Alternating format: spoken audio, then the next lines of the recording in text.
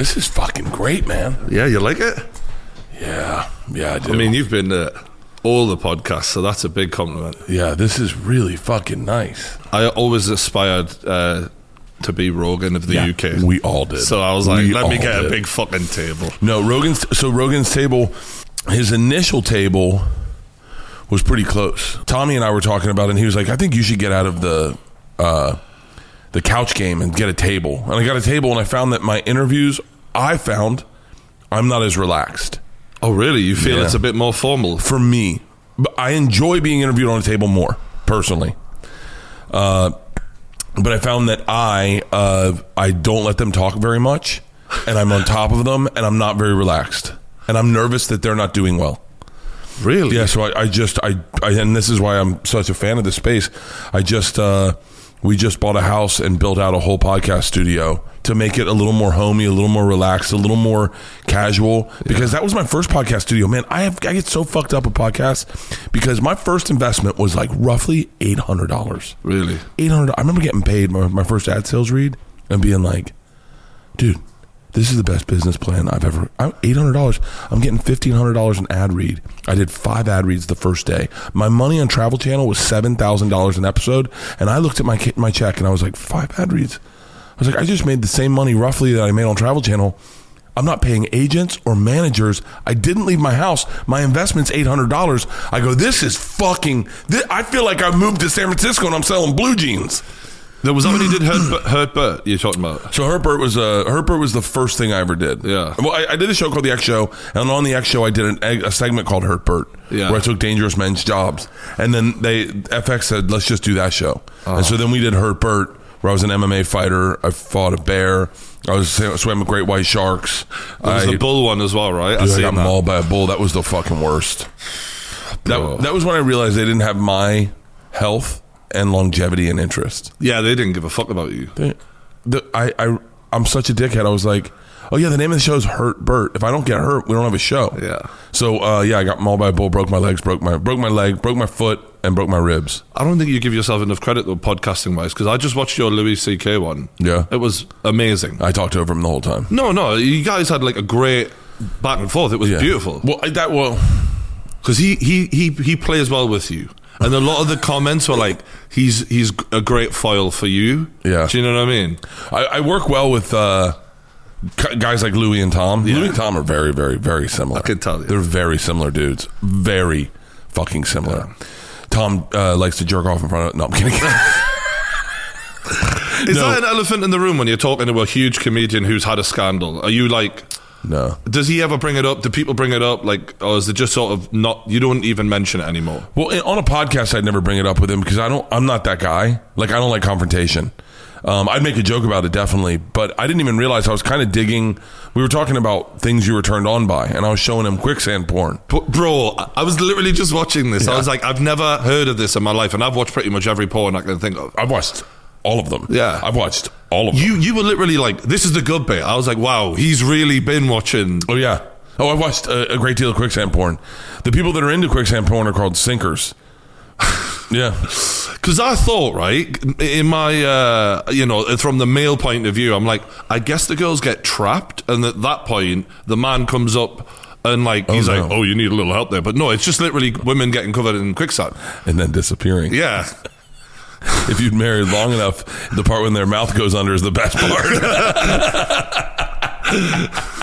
No, it's this guy. I got into a genre of porn called down blousing, where it was just all it is because I get the fakeness of porn takes me out of it. Yeah. Like when you hear a girl like, you like that, daddy? No one talk. I mean, girls I have sex with, my wife doesn't talk like that.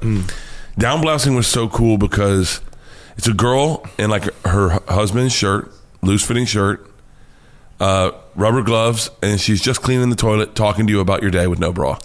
And she's like, so later today, you want to take the kids up at soccer, or do you want me to? And you can see her tits. It's the part that turns you on in real life.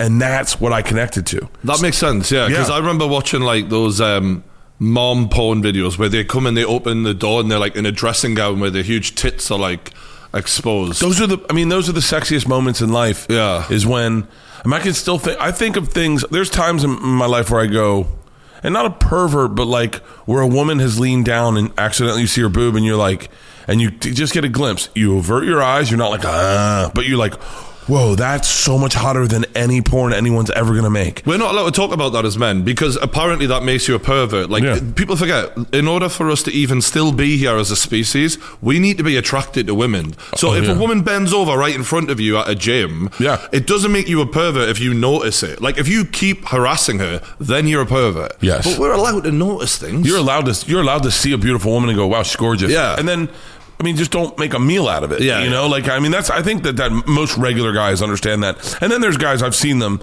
like guys I had a manager one time who just, anytime a girl walked by, he'd be like, look at that tits on that one. And you're like, I'm like, what? I don't even want you to be my manager. Do you ever think about my career?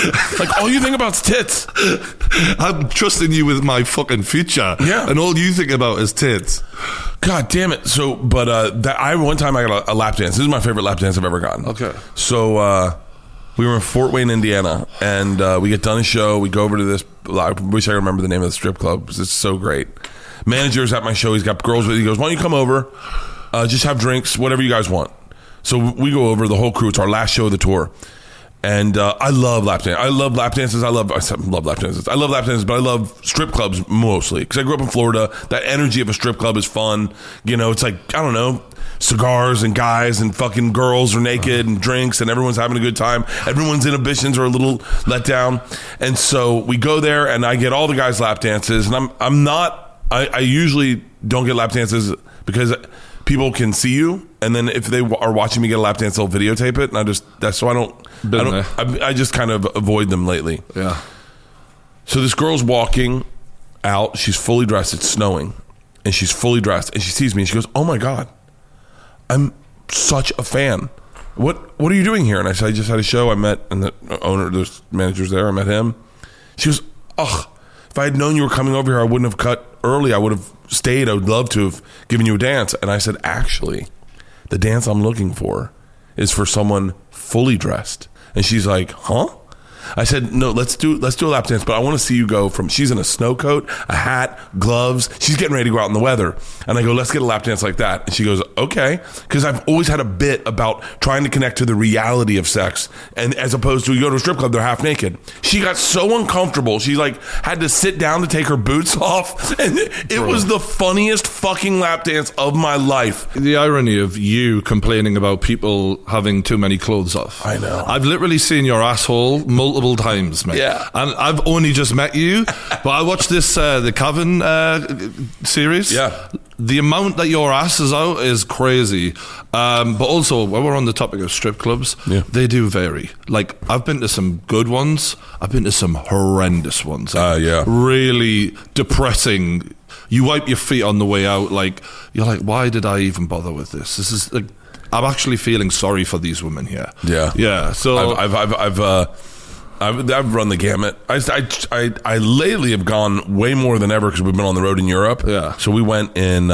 Is your wife cool with that, though? Yeah, she didn't give a shit. Yeah. I mean, but I'm not doing anything. Yeah. Yeah, but you know how some women can get real pissy. Some women do. My wife doesn't. My wife knows where I'm going to land every day. I don't think anyone has any illusions of me. I mean, look at me. Do you think anyone's fucking? Hey, bro, you're a high value man. You're doing well. People love you. Yeah. Well, my wife knows me very well. I have intimacy issues. I have a lot of issues, and my wife knows I'm terrified of disease. Like, so, I think if I cheated on my wife's first words would be, "No fucking way." Really? Oh yeah, there's no way she'd believe it. She'd be like, "No fucking way." Mate, you're so open about your relationship with her. It's great. Like, it makes me feel like I know you so well. Yeah. Like, and that's part of the thing about you. People, we love you because we feel like there's nothing we don't know about you. Well, it can be problematic because I overshare. Yeah. Everything. But I don't know. I don't know the boundaries. I just don't have them. I was there's secrets Tom won't tell me because he knows I'll just tell it. Like, I'll just tell it. I don't have a filter, but not like, I don't know. I wish I could dial it back. There's times that, like, I remember when I shared my youngest daughter's period story on Conan, and I didn't run it by her. And, and I was like, and then I got home and I was like, fuck, does he think that's going to upset her? And Leanne's like, you didn't ask her? And I was like, no. I go, it's a great fucking story though. And she's like, you might want to tell her. And so I told her, I said, hey, the period party thing? And she was like, yeah. I go, I told her on Conan, it killed. She was like, what do you mean you told her on, what's Conan? And I go, you remember the big redheaded guy you met at Comic-Con? She's like, yeah. I go, that guy? I go, it's going to be on TV tonight. You should watch it. Wow. And she was like, it's on TV? Fuck. And she's in like fucking 6th grade. And so I played it, and at first, she was like, you could tell she was a little uneasy. And I was like, I fucked up as a dad. I really fucked up. But it's a good story, and it's got good heart. It's about a little girl having issues with going through that period of her life and then conquering it and taking ownership of it. I was thinking about this about you because it's a beautiful story and you come across as so wholesome in that, and it, but equally, if I'm your family member, I'm worried about being content. Yeah. Because when your wife came on the cabin, when she's ringing you, like, at first you're like, oh, it's his wife, I get to see what his dynamic is like with her. But then, like, about 5 minutes later, I'm like, I'm starting to remember all the stories that you've told about how she looks when she's sucking your dick.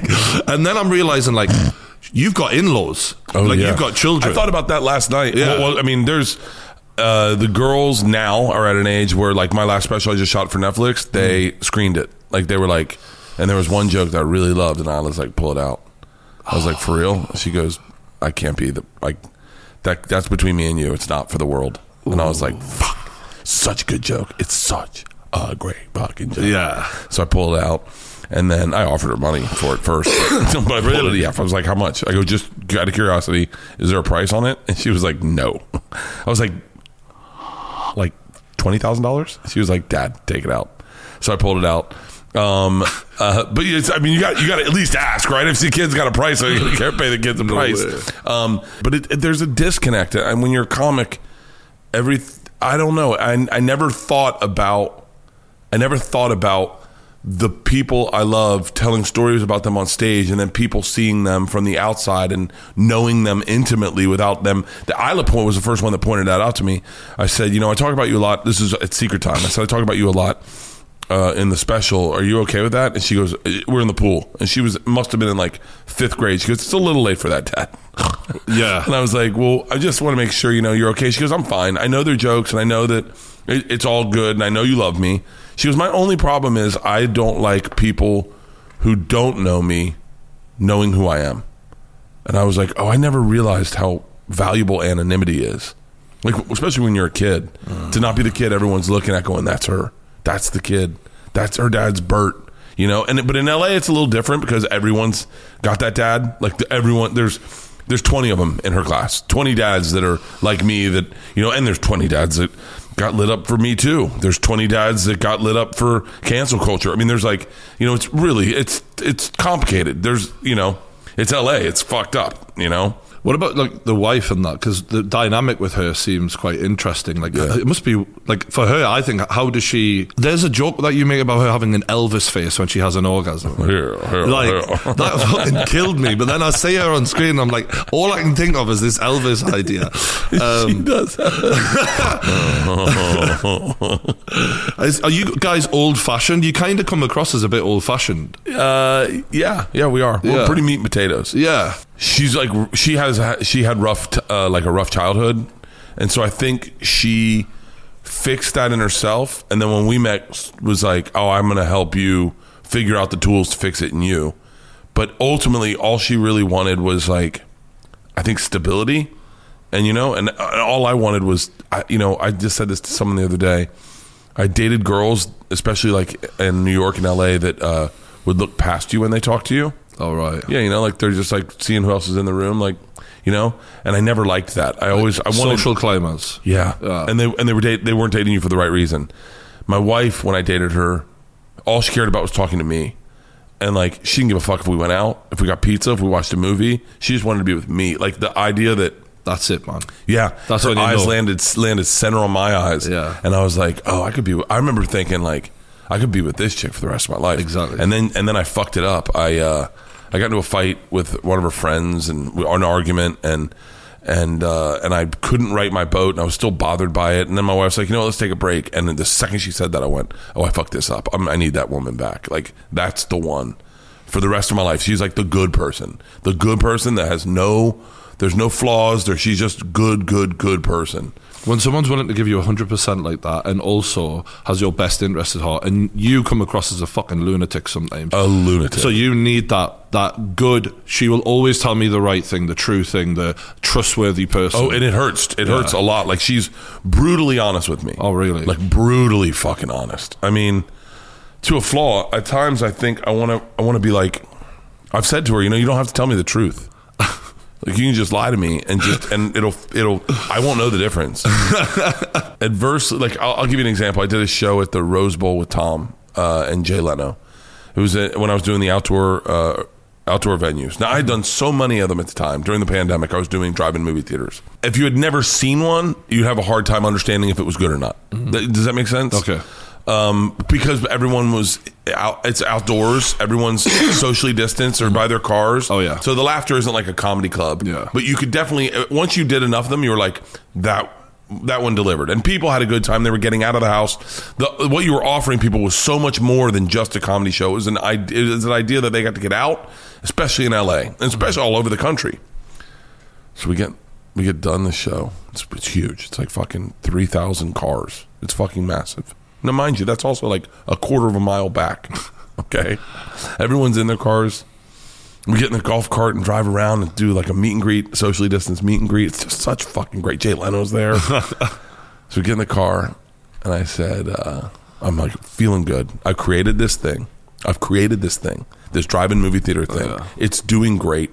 Everyone's making money. I'm employing a group of 12 dudes. I got 2 bus drivers. I got a whole crew that's everyone's got jobs. Every show, all anyone says to me is, hey, Bert, thanks for the work. 'Cause remember, this is the pandemic. Oh, it was fucking terrible. So many fucking, I got merch people that are employed. I got security guards that are employed. Everyone's so grateful. Not to mention the fans who are getting to have a great moment outdoors, socially distanced and safe. I get in the car with Leanne. I go, what a night. She goes, sad excuse for a comedy show. Whoa. I go, what the fuck is wrong with you? She goes, well, it's not a comedy show. It's not like a comedy show the way I know them. Yeah. It's like, it's different, but it's just not a comedy show. It's not like it's, and I go, hang on, stop. All you had to say was nothing. You could have just said nothing. You know when you're doing your best as well. Yeah. And her words mean more to you than anyone else's. I went home, and I know she didn't mean to hurt my feelings. I knew it. And I was like, it's best if I don't talk, because I know that I'm hurt. And I know you didn't mean to do it. Yeah. And she was like, I don't know why I said it. And I was like, because that's how you felt. Yeah. That's how you felt. So you say what you feel. And I said, I appreciate. She goes, I'm just saying, like, it'll be better when you can get back in theaters. And I mean, it's great. No, it's great. And then she like backpedals, and I go, no, I know what you said. And it's not the comedy show, but it's something. It's something that's it's a workaround. And by the way, she's done it so many more times, where she says the thing, but then like when I did the movie and she came to set and she watched me act and she goes, you can really act. I'm like, I guess you can. I guess I can, because she would definitely tell me. She would definitely fucking tell me. Yeah. And when I do my special, I just shot my special in Omaha. First show, I get off fucking. She was like, that wasn't good. And I'm like, no, I know. Yeah, I know. She goes, I'm just saying, you got 3 more. You got to hit it out of the park. Do the second show, I murder her. She comes out. She goes, that was the show. And I'm like, okay. And then I actually go to bed going, I got it. I got 2 more shows. I'm good. This is going to be great. I know that she'd tell me the truth. And you want that. It just hurts. Trust is the basis for all good relationships, and you guys have it, clearly. We definitely have. I mean, look, I know for a fact she would never cheat on me. Yeah. I mean, I say to her all the time, it's because I don't know. I was never a guy for my longest relationship was like 5 years, and I was like, can you believe I still love you? Like isn't that crazy? Yeah. That I look at you and I still love you. Like most guys don't. Like most guys bail at this point. But I go, I still fucking love you. Yeah. Or they get bored and just stick it out because the alternative is loneliness. Yeah. Yeah. Yeah, well, I think for some guys, I've watched dudes bail, and I think Men get a lot of shit for bailing. Women seem like, you go, girl. Yeah, you don't need him. But men get shit when they leave a relationship long term, right? My buddy's a divorced dad, and he's killing it. He's killing it. Oh, is he? Oh, he's killing Loving it. life. Hey, his fucking kids on the weekend. Yeah. And he's like, he goes out, he goes to Vegas, he has a blast, and he's like, man, and he's giving me advice. And I'm like, listen, motherfucker. Best thing I ever did, bro. I love that. I'm a divorced dad, kind of, because I'm on the road so much. I'm home for the weekend, and now George is at college, so Isla and Leanne are like roommates. It's fucking hilarious. I call up, and they are like two fucking roommates. Yeah. How old are they now? Isla's 16, George is 18. Okay, so they're at that age now. Like, I want to talk to you about that. I was binge watching all your stuff, obviously knowing you were coming on. You were in the woods with Caitlyn Jenner. Yeah. Wow, that was a weird watch. Like I was kind of, I could feel that it was weird. Yeah, it must have been weird on set for you. It wasn't totally weird. I'll tell you. This is all behind. Yeah, no. I'll tell you all the behind the scenes stuff. So I called my dad that morning, and he's like, "What are you doing?" And I'm like, "Oh, we're getting ready to start shooting. Caitlyn Jenner's coming out." And he was like, "Buddy, don't do it. Don't do it. Fucking pull the plug. Pull the goddamn plug." Because I'm telling you right now, this world is too fucked up. You're going to say the wrong thing, and you're going to get in trouble. You're going to get canceled. You're going to lose your house, lose your family, everything. You're going to take it all away. He goes, and then he goes, "You don't understand who you're talking to, by the way. Like, you're talking to a goddamn hero." And I was like, "What?" And he was like, he's using the right pronouns. He's like, "She was the decathlon champ. I mean, you don't understand. I sat with you in the Montreal Olympics in 72. I sat with you as a baby on my lap watching her, maybe it was the 74 Olympics, watching or whatever." He goes, I had just quit track and field. I had just focused on my life. I just got my law degree. I was trying to make something of my life, and I watched her. She's an American fucking hero. Cancel it. You don't want to. You'll fuck this up. So I was like, I'm not canceling it. She's on her way. So I hang out with my dad. Nikki Glazer shows up. Yeah. I think I'm in the middle of waxing my ass with Fortune. Fortune leaves. Nikki comes in. She pulls the thing. She's greeted by your butthole. Yeah, she's greeted by my butthole. And so could not be a better person to see my butthole. Fuck me, mate. She has such a good sense of humor, and especially all the Me Too shit's going on. And I'm like, "Nikki, do you consent?" And so, mate, Caitlyn Jenner's walking up the stairs like 60 seconds later as this girl's waxing your asshole. I was like, "What the fuck am I watching? This is mental." This is the best part. So like, Caitlyn shows up, Nikki shows up, and then we kind of stop down for a second. Everyone get mics on and whatnot. And Nikki pulls me aside and she goes, "You didn't tell me Caitlyn Jenner was going to be here." And I was like, "I didn't." And she was like, "Bert, I went on Stern the day after the roast." They said she roasted Caitlyn. She goes, and there were like 20 jokes I had written that I submitted, and they said, "You cannot tell these. If you tell them, Caitlyn will walk off." She goes, "I went on Stern the next day and told all of them." She goes, "This could be bad." And I'm like, "Motherfucker." So the whole time I'm watching Caitlyn and Nikki, like waiting for Caitlyn but Caitlyn was cool as fucking shit. I almost killed her. With the axe. With the axe. What's so funny? That was dumb as fuck, by the way. No shit. Literally. For those who haven't seen it, you spun an axe towards the dartboard at the wrong angle, and it fucking bounced back over. It could have fucking taken your head off. Oh, it was...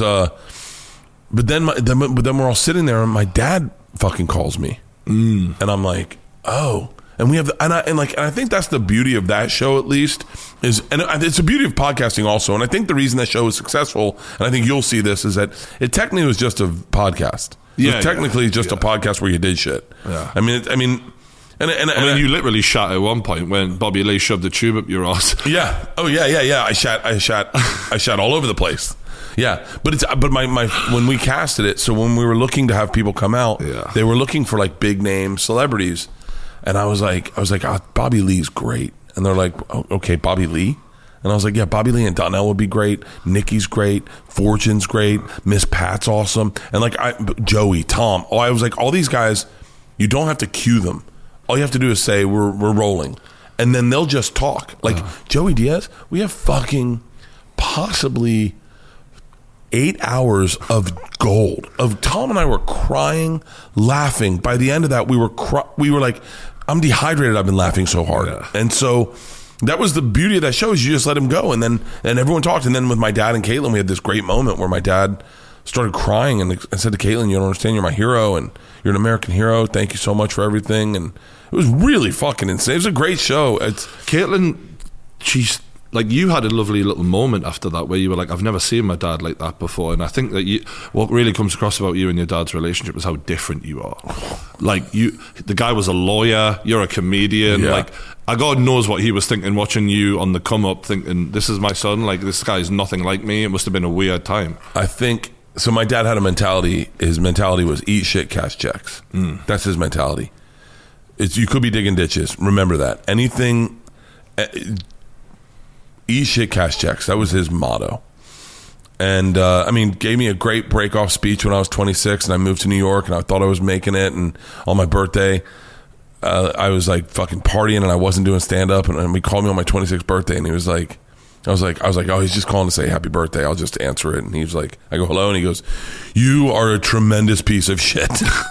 I was like, what? He goes, you're an embarrassment. I just perjured myself in court. The judge just said, how's your son doing? And I said, great. He goes, I've never lied in court. I just perjured myself in court. What I should have said is, he has no humility, Your Honor. He has no ability to get anything. He thinks he's better than everyone else, Your Honor. And like, gave me this huge break-off speech, and then got me ultimately into stand-up because of that, because he was like, you need to do whatever, and you do what no one else will do to get on stage. You tell them you'll mop up, you'll make burgers, you go to that club and do it. And I went, and didn't work right away. The first night, the guy told me to go fuck myself.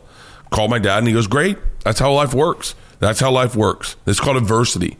And he goes, now you go back the next night, tonight. You go back again tonight, and you tell him the same thing. And you're going to tell him that when he tells you to fuck yourself, you'll see him tomorrow night. And you're going to go every fucking night until he gives you an opportunity.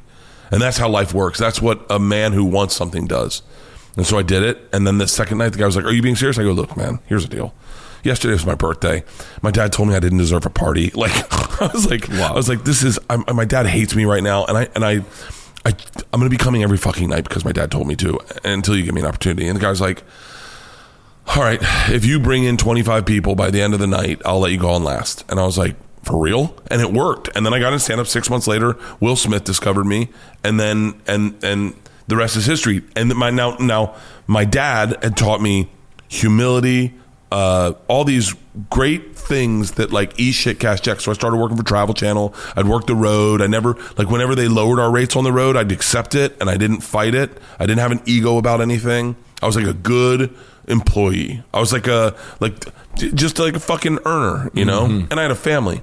And then towards the end of my Travel Channel career, Rogan and Burr have pulled me aside and said, your TV show sucks. Like, it's horrible. Like, you're a much better comic than you are on this show. It's not who you are. You should quit that show, focus on your podcast, focus on stand-up. I remember them saying, what's your nut? Like, what do you got to make a year to like keep your family afloat? And I told them, and they're like, yeah, we can help you get that. Like, we'll help you get ad sales. We'll help you. We'll come on your podcast. We'll boost your numbers, and then we'll get your numbers up. We'll get everyone to come on your podcast. We'll help you out, and then we'll get you that. And what then, is it like to have friends do that for you, though? Like, that's so special. Like, ain't no one done that for me. I've done that for other people, ironically, and they haven't been very good about it afterwards. You know what I mean? So, you know, that's life changing. I remember them. I mean, Tom was. I mean, I say this in all seriousness. Tom was probably the most integral person in getting that done, because whereas, you know, Bill and Joe would put me on. I've been on Joe's podcast. I don't even know how many times, millions of times. Yeah, he put me on. If I had anything, he put me on. I remember doing it back to back days at times. Yeah. And doing 5.5 hours, and him just glowing and saying nice things when I wasn't on there. Oh, I love his pod, whatever. Tom was the most integral. Tom was very specific, and he was like, we need to get you to 50,000 downloads per episode. If you can get to 50,000, then I get you $1,500, and I can set you up with an ad salesperson. And then he introduced me to the ad salespeople who I'm still with to this day. And he's like, you got to get to 50 and keep it at 50. It's got to be always at 50. And he gave me so much great advice, and then got me there. And then once I got there, it just kept growing. I don't know if, I mean, I couldn't even, I would not be in this business without those people. More than that, Joey Diaz, Ari, you know, I mean, Ari and I know everyone thinks Ari and I have past shit. You know, well, for those who don't know, he did drug you. He drugged me in my backyard. But yeah, my daughter Isla was like, you need to. I watched that episode as it was happening, and I remember, because I'm like super fan of all you guys, and I was like, what the fuck are we watching here? It took like a turn that was way more serious than we'd ever seen before, because it's like this wholesome group of mates, and then one of them's like, yeah, I drugged him with Molly before a flight. It was a flight, right? Yeah. And this was when you're with your family. Yeah. And I remember looking at Tom Segura's face, and he was looking at, like, he looked furious. Tom was pretty furious. Yeah. Tom was pretty furious. Because that shit can really do people in. Yeah, know? Tom was furious. Joe didn't really understand what was going on. Yeah. It wasn't until a couple days later that Joe was like, wait, what the fuck happened? Like he called me because I went on the road. My serotonin was gone. So I'm like having panic attacks on the road. But, and then you know, we figured it out. We're friends, and we figured it out. How did you figure that out, though? Because that's like, I mean, like, your wife and kids must have been like fucking. They hate him. Yeah, they hate him. Now, yeah. Well, my daughter, I remember maybe a year, 2 years after that, I'm sitting at dinner with my family, my mom and dad and sisters, and my phone's like this, and I get a text from Ari, and I look at it, and my daughter Georgia grabs it and goes, absolutely not, and pulls my phone away. All right. She goes, you will not be texting him back, especially when I'm not here, when I'm here. And I was like, okay. Leanne hates him. Leanne will never forgive him. Georgia and Isla said to me, you know, the other day, she goes, I think you really need to reassess your friendships at times, Dad. And I was like, what do you mean? She goes, your best friend just gave you Nazi memorabilia for your birthday, and then your other friend drugged you in our backyard. She goes, Dad, like, if I had friends like that, what would you say? And I was like, it's complicated, Isla. It's complicated. But the truth is that Ari is a really special person to me, and he always has been. And he is someone, like I said, like when you look at like Tom, him, Joe, all my friends, I wouldn't be where I am because there's like so much shit that's in the weeds that I can't even, that you'll never even, like Tom especially. And I have to say this, but it's like, I remember telling Tom I was sold out helium in Philly, and he was like, how much are your ticket prices? And I said 20. And he goes, you got to bump it up to 35. And I was like, what? And he was like, trust me, get it up to 35. And then once you can sell that at 35, Bert, it's all fucking skating from there. And I went, and I remember I just was like, he doesn't know what he's talking about. I've been doing this longer than him. He doesn't know what he's talking about. And then I got up to 35, and Tom's like, just so you know, you don't have to be in that club anymore. You can go do the Troc. He goes, it's 600 seats, and you'll fill out the whole weekend at the Troc. Next time I went to Philly, I did the Troc. I think I did 6 shows. And I was like, how did you know that? And he's like, because he'd already been there. Joe's already been there. Bill has already been there. They've already walked. Once you've been through that path in the woods, it's super easy to shout from the woods and go, over here. They seem to give you the confidence. And when I watch you interact with them, you seem less sure of yourself than what they are. Yeah. You seem a little more, I don't know, I think it's fair to say mentally you seem a little younger than them. I always feel younger than everyone. Yeah, wide-eyed, childlike. Yeah, and they're like, come on, let's do this. Well, you got to remember, I didn't get success until I was like 44, 45. Like, I mean, Bill, I mean, I won't, Bill's a bad example, but like Joe's been successful his whole fucking career. Yeah. He's been successful since he was like 27. Yeah. Tom has been successful at a way younger age than me. So I kind of, you know, I'm not that way on stage, but as a man, as like, I look up to my friends. I surround myself with dudes better than me. I think that's like I don't know if it's because I'm insecure or whatever, but I don't really hang out with people that aren't better than me. Like I fuck with dudes that do it at the next level, and so I always look up to them. Louis C.K. Louis is a friend of mine. We text back and forth, but like, I definitely look up to Louis. I really look up to Louis. And even Big J Okerson, I look up to Big J. I look Louis J Gomez. Yeah. Louis J Gomez is doing amazing things with Legion of Skanks, and I've never been the guy to tell you, let me tell you how it works, because I don't know how it works. I like being around guys and then going like, so what do you think? Yeah, like I love that. I texted Joe.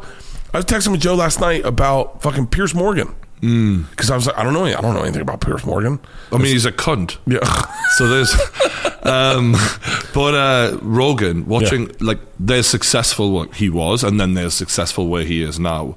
What was it like as his friend watching him become the center of attention in America, where all of a sudden people are really threatened by what he's become, like the king of the dudes. Yeah, it's I don't know. It's a very full suitcase of a question in that because he was getting cancelled weekly. Practically. Yeah, it's so funny. One of his cancels, one of the times he was getting canceled pretty hard. He called me, and this is the kind of guy Joe is, and I complained to him about something going on in my life. That's so you, by the way. Honestly.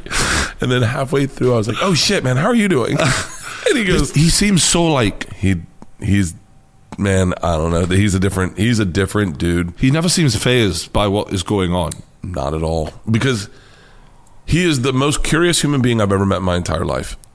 He is genuinely the most curious man I've ever met. He is the best friend you could ever ask for. I mean, to the point where it's like you can't say things you want around him because they'll show up at your fucking house. Oh, okay. Like that, like legit. You learn that, and then there's dudes that see it and then they ask for it, and you're like, oh fuck those guys. But that's who Joe is. He's generous. I remember one time I was at Madison Square Garden and he was in Madison Square Garden. He was doing the UFC and I was doing. They have a 5,000 seat theater there, and so I was doing the theater, 2 shows, and and Joe's in the fucking arena, and I wanted to go watch the fights. So I text Joe and I was like, "Hey man, are you here? Because I'm here. I'm at the thing." And he was like, "Dude, fuck yeah, let me know." And immediately I was like, I'm gonna buy tickets right now because I know Joe who's getting ready for work will fucking be like, "Let me get you tickets. Hang on, we got to get BERT tickets." And so I fucking real quick I was like, "Someone buy us 10 tickets. Just buy them right now so that when he texts back, I can tell him I already have them." And he was like, "What do you need?" And I was like, "Got them. I already got them." And he was like, "Oh, tell me if you need any more." And I was like, "I'm good, thank you, brother." Like immediately, that's who he is. You know, when you talk about being curious, I think that's what makes him such a great podcaster, because if you look at him 5 years ago, he's a different person because he's absorbing information at a rate that's like, remember that Batman movie where the Riddler's absorbing all the knowledge? Like he's like that in podcasts. Like he just takes so much on board. I don't know how he does it. I don't know how he does it. I listened to him and Jordan Peterson the other day, and I'm just like, I'll never have Jordan Peterson on my podcast. I don't know what the fuck to say to that guy. I've had him on, and it's like you have to pin him down sometimes. Like he is like, all over. But I was like, Joe is just an amazing guy. What's interesting, the interesting thing about Joe is I remember watching his podcast blow up and watching it in his amazement, because I don't think he saw it happening. So remember, we were there when it was flashlights. Oh, I remember we were all that. there at his house. I remember. His kids would be running around. His wife would be chasing his kids. Yeah. You'd go to the backyard and smoke a joint. Go into his office. His phone landline would ring. He had phones in his house. Yeah. And then he'd be like, grab a flashlight. Then you'd leave. And it was like, I remember watching him going like, he's like, "Hey man, are you getting hit up online a lot?" And I was like, "I don't know." And he's like, where's your Instagram or your Twitter going? And I was like, "Yeah, it's blowing up." And he was like, "Yeah, man, a lot of people listen to that episode." Like, really, like, I remember watching him say it like, "Hey, did your book do well?" And I'm like, "Yeah, why?" He goes, are you selling tickets? Because, like, when I have you on, you're not, like, these numbers are, like, crazy. And then he would, like, you'd see in his eyes, I won't say real numbers, but he'd be like, "That episode got 10 million listens." And you're like, what the fuck? I remember him talking about ad reads, and he was like, telling me his number per ad read, and I was like, when you talk for 1 minute, that's what you get? Yeah. And he was like, "I know, right?" Like, but you could watch the amazement in his eyes. I was with him the other day, and we were in Texas getting stem cells, and with my parents, oddly enough. And so we get in his car and his truck, and I go, "Hey man, what's the difference between like 10 million and like 350 million?" And he looks up and he goes, "I don't worry much." He doesn't seem motivated by that. I don't worry at all. I think that's why he's the perfect king. Yeah. Because he doesn't really want to be that.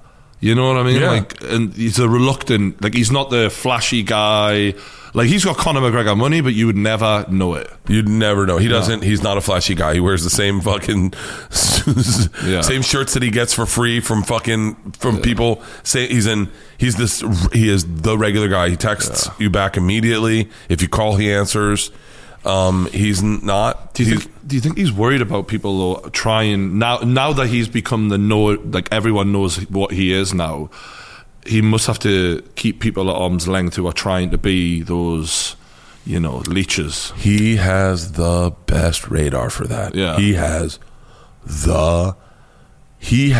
such good radar that he'll tell you, hey, just a heads up, you got a vampire on your left. And you're like, for real? And he's like, big time. You need to get the fuck away from that guy. You need to get the fuck away from him right now. And he's so good at recognizing. I mean, he's done it. He's done it so many times where I'm like, I remember this. I want to get, because the guy will know when we're talking about him. But like, I remember one guy was just coming up and was like, "Hey man, hey Joe, it's good to see you." And Joe's like, "I'm talking to Bert." Right, yeah. And he's like, "No, it's like, hey man, we should podcast sometimes." He's like, "Hey man, I'm talking to Bert." And the guy's like, "All right, I'll give you a call." And I remember Joe looking at me, he goes, "You don't have my number." And he goes, "Well, give it to me." He goes, "I'm not giving you my number. Leave me alone." And I was like, "What?" And he was like, "This guy's a fucking..." And you're like, and I remember watching this and going like, I get that impression as well. Like, I mean, he's the absolute inspiration for me the whole time. Like, he's when the I was a inspiration kid. for all of us. I mean, there's so many things. He's such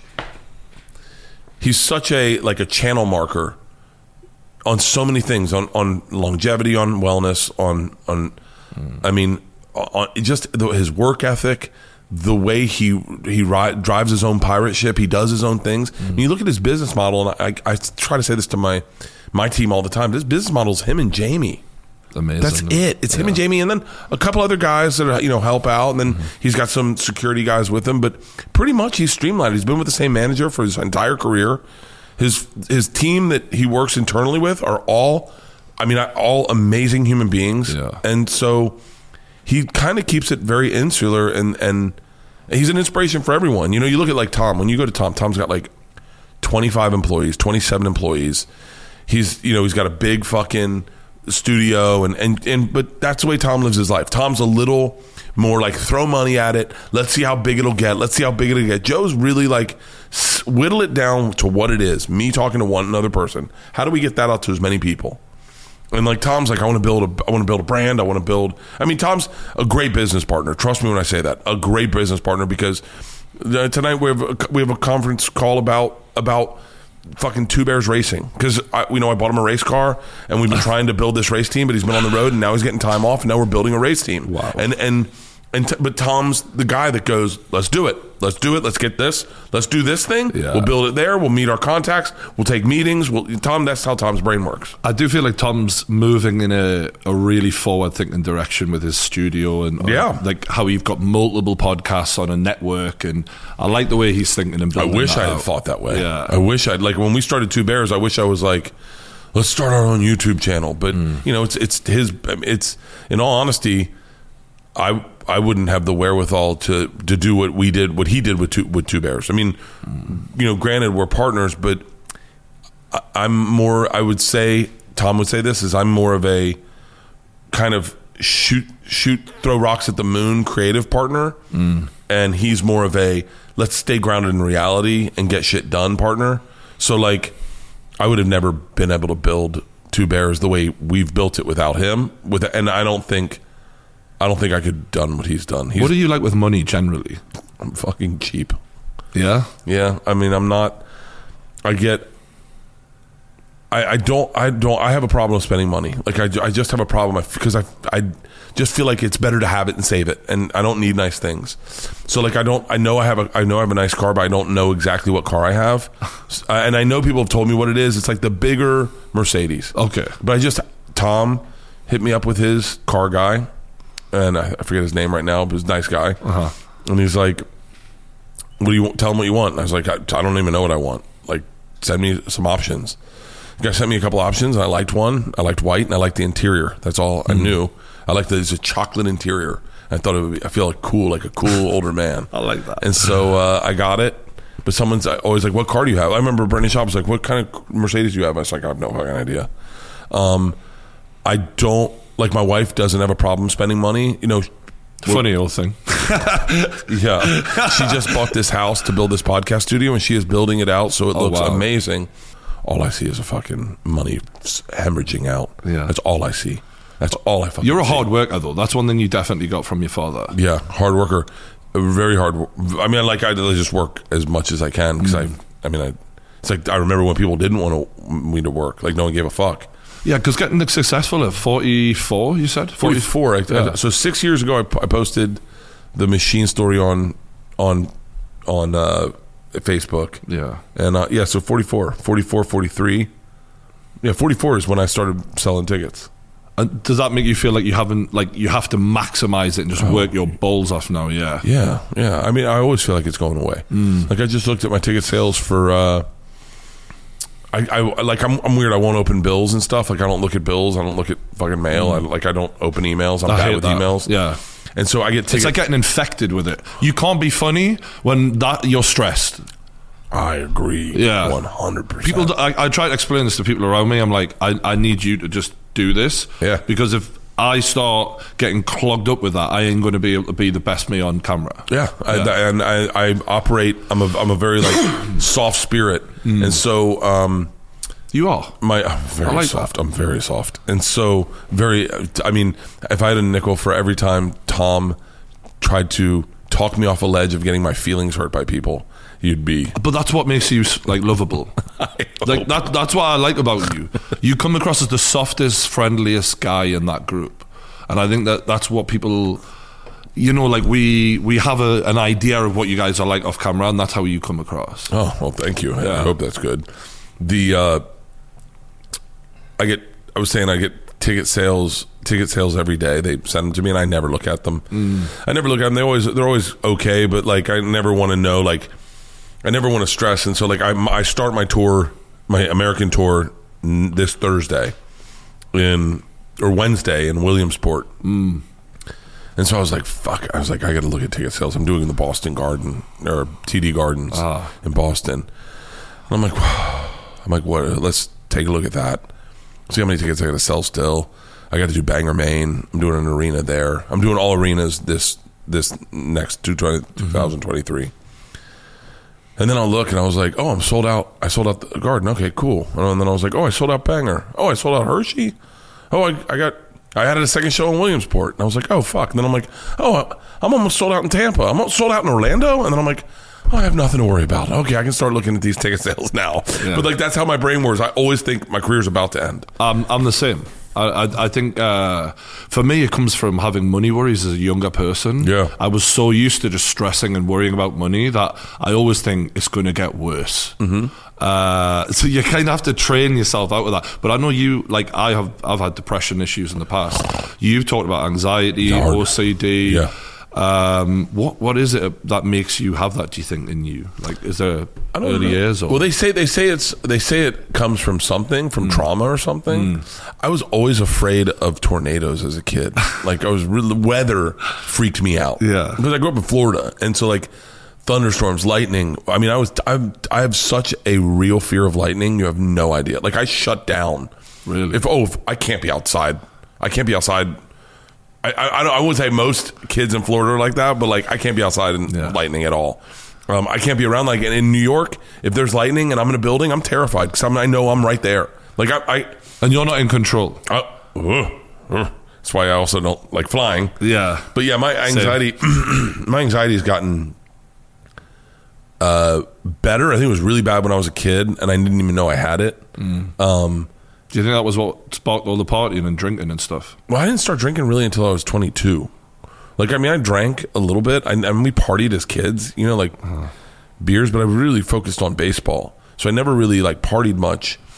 And then at 22 when I went to Russia, that's when I was, and it sounds staged a little bit, but like when I met the mafia and I started partying with those guys, that's when I was like, I would just drink with them. And I could make everyone laugh, and we had a language barrier. And I was like, oh yeah. And then when I came back from Russia, I remember thinking, all right, I'm going to slow it down, because I partied all through Europe.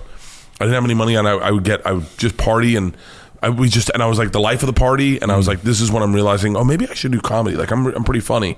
And then I come home, and my chick that I was dating cheated on me with my best friend, and it fucked. And I remember that's when I leaned into drinking, and I mean, that'll do it. Yeah. And I was dating her for 5 years, and then all of a sudden, and everyone knew. So like all of a sudden, I'm this like town cuck.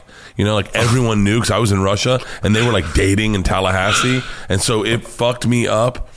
And I started partying to kind of like almost like, so I was afraid people were looking at me like going like, I feel so bad for that guy. Oh, so if you look like you're having the best time, no one's going to look at you that way. Yeah, I think. And then I remember being like dating, not having sex with, but dating really hot women, like hooking up with them. I wouldn't have. I remember there was this absolutely beautiful chick, and I spent the night at her house. We didn't have sex. She woke up naked the next day. Like, we fooled around, but we didn't have sex. Naked the next day. She got out of bed, and she was perfect. This is how fucked up my brain is. And I said, I need to get away from her, because she's perfect, and she doesn't want to. I don't want to ruin her with something broken like me. Oh, wow. And I was like, I'm just fucking broken. Like, I remember thinking her body's perfect. I want to let her have her great life. I remember thinking that, and then never calling her again. That's so unusual for a young man to say that, though, right? Because like normally, you know, I mean, you even said when your wife met you, she was trying to help fix you. Yeah. When Leanne got to me, she was like, first thing she said is, "You're misogynistic. You need to know that." I was like, no. She goes, no, you are, and we're going to fix that. Don't worry. You have two strong sisters, a great mom, and me. What would make, there's something, and it was being cheated on. I just didn't trust women. I didn't trust them. I didn't like them. I just thought I remember Leanne will tell you this too, and I've said it before, but I didn't want to go out with Leanne. I didn't want to go on a date with Leanne because I thought she was a whore. And she's like, why? You don't even know me. And I said, no, but why would you want to date me? Like, if you want to date me, you must. That's where your self-esteem was. Oh my. I was like, all women just want to sleep with men and they don't care about feelings. Because I was always wanting to fall in love. Like, I mean, I'd go to bars and I just want to, I'd be like, I hope someone understands me. Like, I hope someone gets me. Wow. I hope someone says to me, do you want to just go back to your house and watch Fletch and get a pizza? And I'd be like, yes. And so I think a lot of people have these thoughts though, but they don't say it like you're saying it right now. Maybe, I don't know. Yeah. I know I definitely had them. And I mean, I was like, and Leanne put all the people. I mean, I remember when I went to New York, I moved to New York, and I dated a chick in Tallahassee, and we broke up, and I had a hard time not calling her. I didn't have a cell phone at the time, but I had a landline. I was living in New York. I was about to get a cell phone, but I did not have it yet. And I remember no one had my number but her and my parents. And I remember unplugging my phone and going, I'm going to take this Band-Aid off the hard way. I'm going to get over this chick, and then I'm going to fix myself so that I believe I can deserve a chick. Like, because I'm going to be single. But I remember thinking, the only way I deserve a chick is if I have money and I have success and career. So I just stayed away. I mean, it's the only reason I haven't had sex with a lot of people is because I literally had 2-3 girlfriends my entire life, and then I stayed away from women. Just goes, focus on my career, focus on my career, focus on my career, focus on my career, and then a couple more, and then I met Leanne. That's really healthy though. Not enough men do that. Like a lot of bum men out there just try and latch on to a woman and hope that they carry them, or like they don't realize like you have to be proud of who you are before a woman's going to value you at all. I would say things to myself like, this is so fucked up. I would say to myself, right before I met Leanne, I said, I wouldn't date the woman that would date me right now. I didn't like me. And I was like, I'm overweight. I don't have my shit together. I said, I want to get myself so that all the fucking numbers are up. Mm-hmm. Like that I look good. I remember going, I still have my hair. My teeth are okay. Like, I just need to lose some weight. I have some money. Mm-hmm. I have some money. Like, just get all these things up. And be healthy. And like, And I got all the things up. I mean, you can find the picture of me when I met Leanne. Type in skinny Bert. I'm like, I look good. I have a great house. I have a great car. Yeah. I'm working. I'm doing stand up. My teeth are in my mouth. My hair is still in. I mean, all this is working for me. And then I met Leanne, and I was like, I met her at like I'm talking fight day weight, just fucking ready to go. I've been eating clean for 13 weeks, but I remember thinking that like I want to get to there so I can find the girl forever, and then I'm good. I'm out. What were you looking for in women when you were in those young years? Like that girl who cheated on you? Not Leanne. I was looking for blonde, big tits, tan. I mean, it was all exterior stuff. Really? Oh yeah. Oh yeah. Any personality traits? I didn't know they had them. Literally. I didn't know why for what. Yeah. What were they going to talk to me? I don't know. I was a fucking idiot. I was like, I want them to look good. I want them to. I want to be sexually attracted. My dad cheated on my mom when I was in college, and I remember thinking.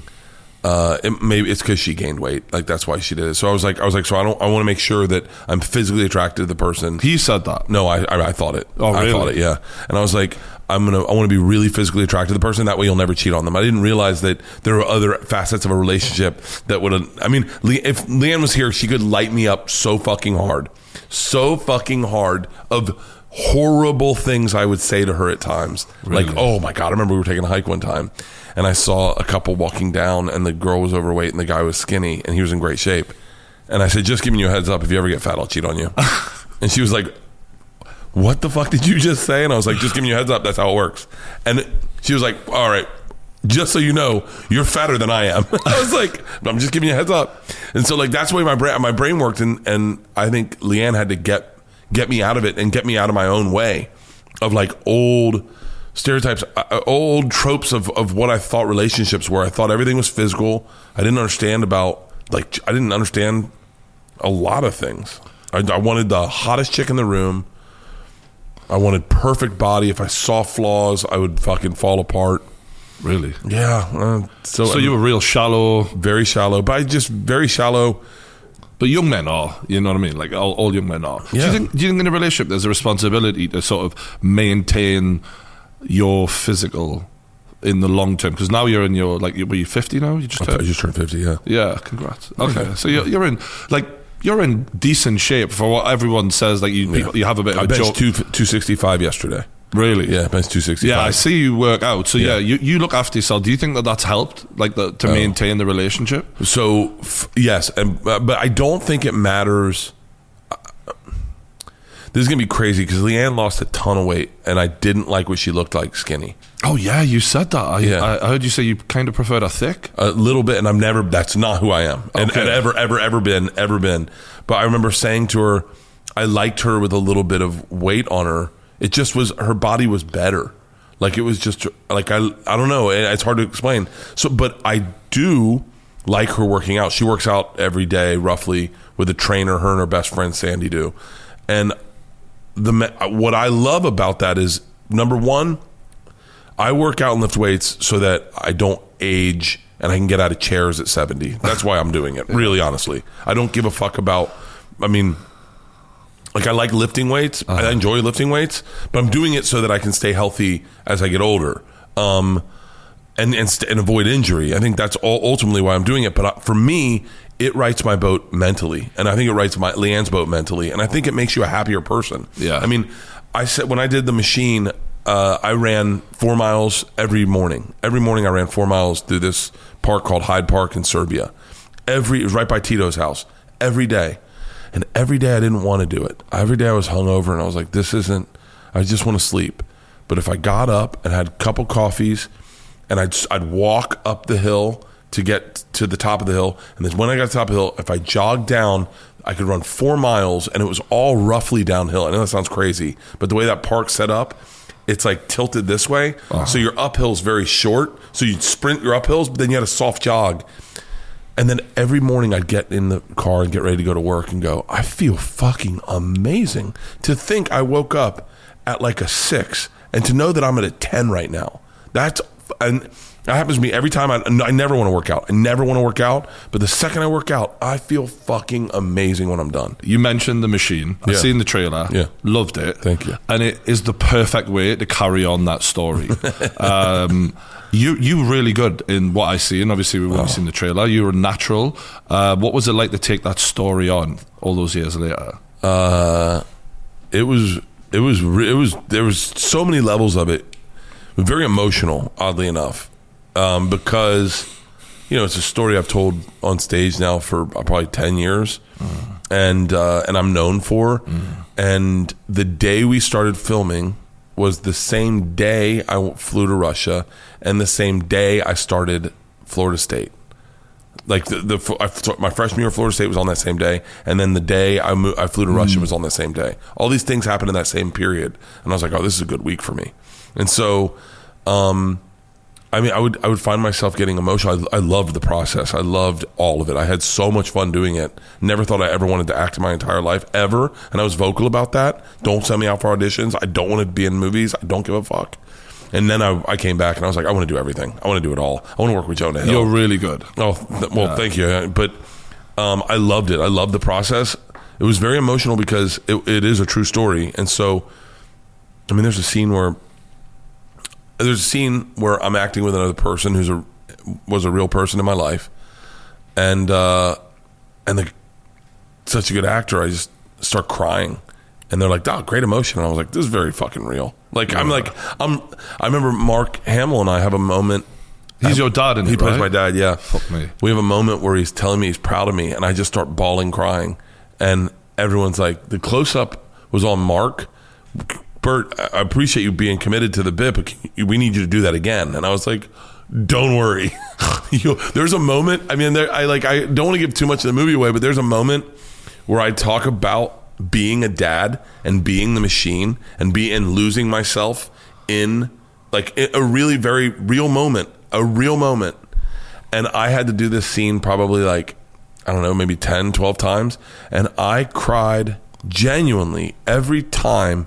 An authentic set of tears that were, and it was like the coolest fucking scene, but it was like, it's such a great movie because there's so many different levels to it. It's funny as fucking shit, but it's emotional and it's a thriller and it's a fucking mystery. It's like, there's so many, it's like the coolest fucking movie that Peter Atencio did an amazing job. The people at Legendary are fucking amazing, and I'm in love with everyone at Sony for distributing it. So when I watch you, like you talk about OCD and stuff like that, and I think like, how do you on a bad day go out and give people that Bert? Oh, so it's interesting.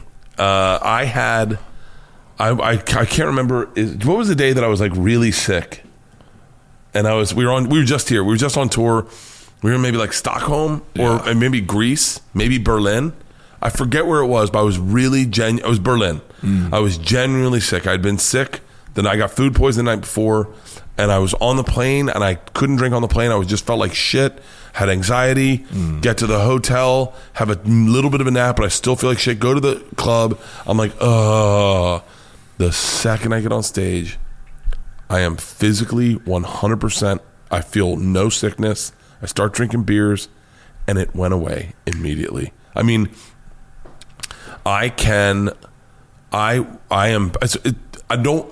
spend time in comments, right? Like because it'll fuck me up. So I hired a team. They post everything for me. I shoot all my own content, and I'll mess around. Like I'll post some stuff on Twitter that's fun, but like. I set it up on my phone so I can't read Twitter. So I've made the print so small that I can't read it. So that way I don't read comments. But I'll send stuff like fun stuff like top 5 comedy movies because I like interactive stuff like that. But like I remember one time, this was years ago, I got a comment that was like the guy fucking nailed me, and I was like, and it fucked me up, and I was like, I was stuck in this place for like a day. And then Leanne comes back and she was like, are you still thinking about that fucking person isn't thinking about you? They left that comment and walked away, and now you're sitting with it? I was like, yeah, I know. She was like, honey, you need to go get on stage. I went to the store, got on stage, gone forever. Like, and it's crazy my anxiety disappears when I go on stage and when I do a podcast or when I put on my Instagram stories. Like the second I'm on camera, everything kind of fades away, and I'm like, I'm a little more genuine to who I am. Isn't it mad how comedians especially are like that more? Like you took Robin Williams and people like that who had all this shit going on in their darkness, but then you would never have known. I had, so we went, my first open water dive was at 90 feet. I used to be a diver. Oh, for real? Yeah, my job before this. Oh, what were you like doing? Deep sea diving. We're doing welding and stuff? Yeah, that's with the helmet and everything? Yeah. Oh, that's fucking I got intense. one of the helmets over there behind the camera, yeah. Oh, I couldn't do that. Cool. I couldn't do that. So our first open water dive, we did a couple of open water dives, but they were more training lessons at a shallower depth. And then our first legit dive is at 90 feet. And I have... Deep enough that you'll be aware of how fucking scary it can be. Yeah.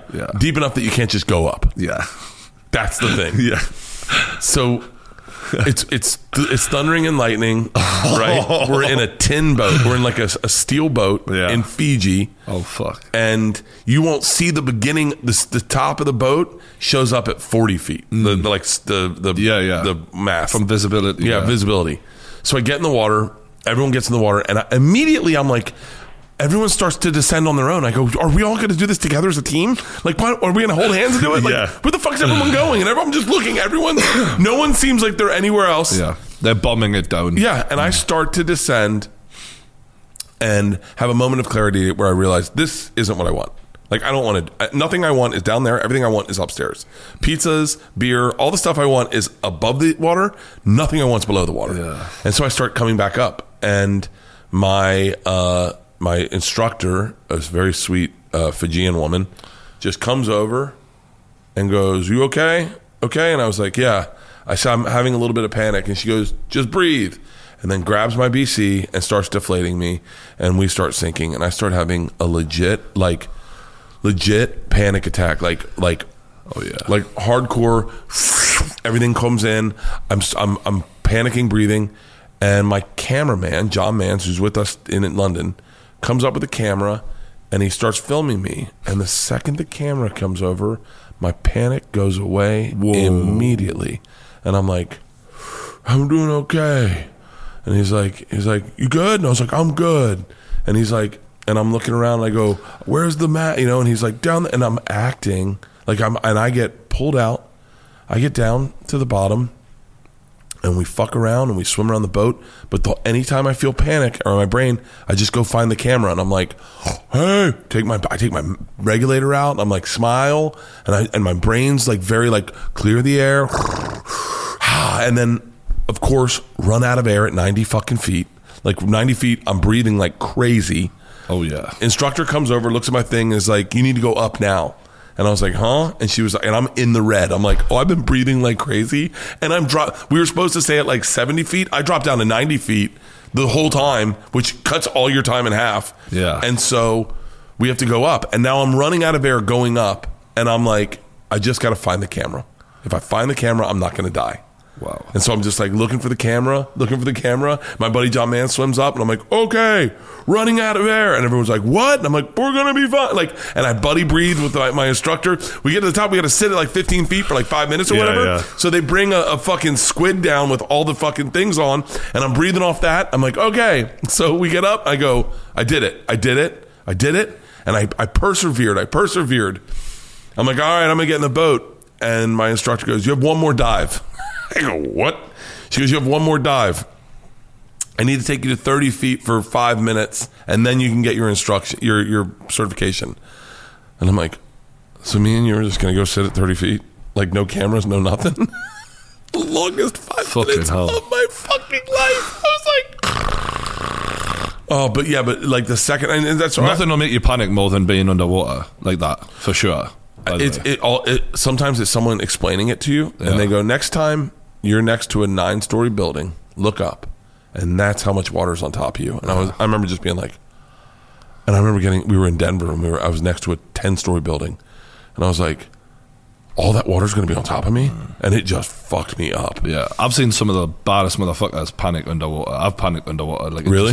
Yeah. Especially if the tide's ripping everything and you're feel like you're losing control. Like that, I think for anxiety sufferers, not being in control in nature is the worst feeling. And like lightning, underwater, that's the type of shit that will trigger it.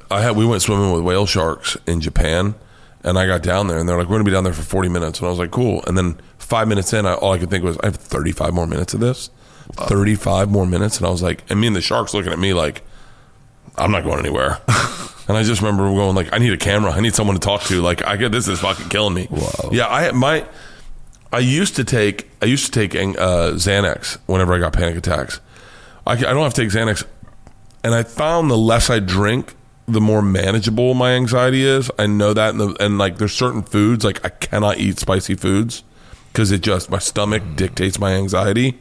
I find certain alcohols are worse. Like wine fucks me up. Really? Red wine is a downer. Like I feel my most depressed the day after being on red wine, whereas whiskey, I can fucking go all night and be pretty cool. Really? Yeah.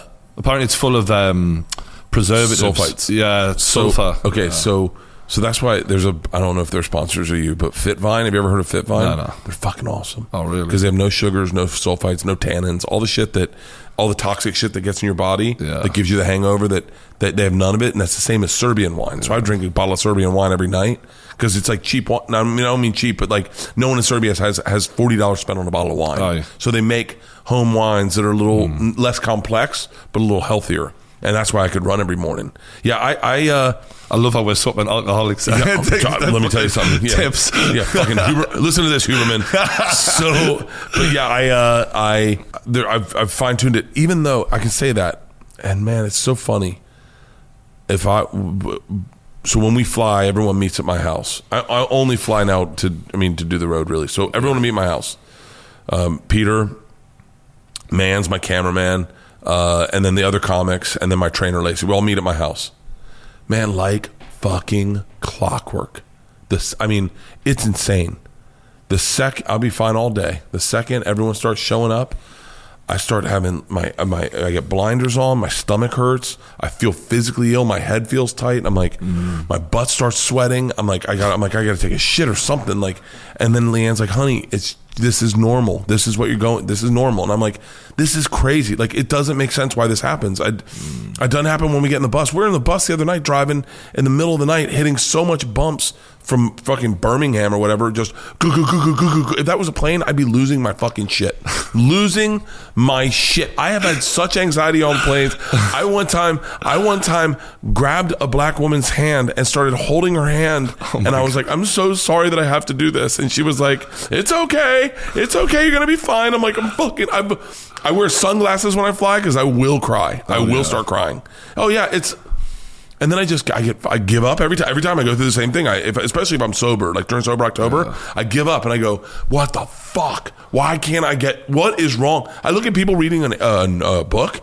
I go, so you're just going to read a book into the grave? Like you're going to die reading a fucking book? Like we're all, I think. Do you visualize the plane going down? Do you imagine it? I wait to just hear a, and then I'm like, well, that's what you feel, or like a, like fuck. I wait for it. I think about it.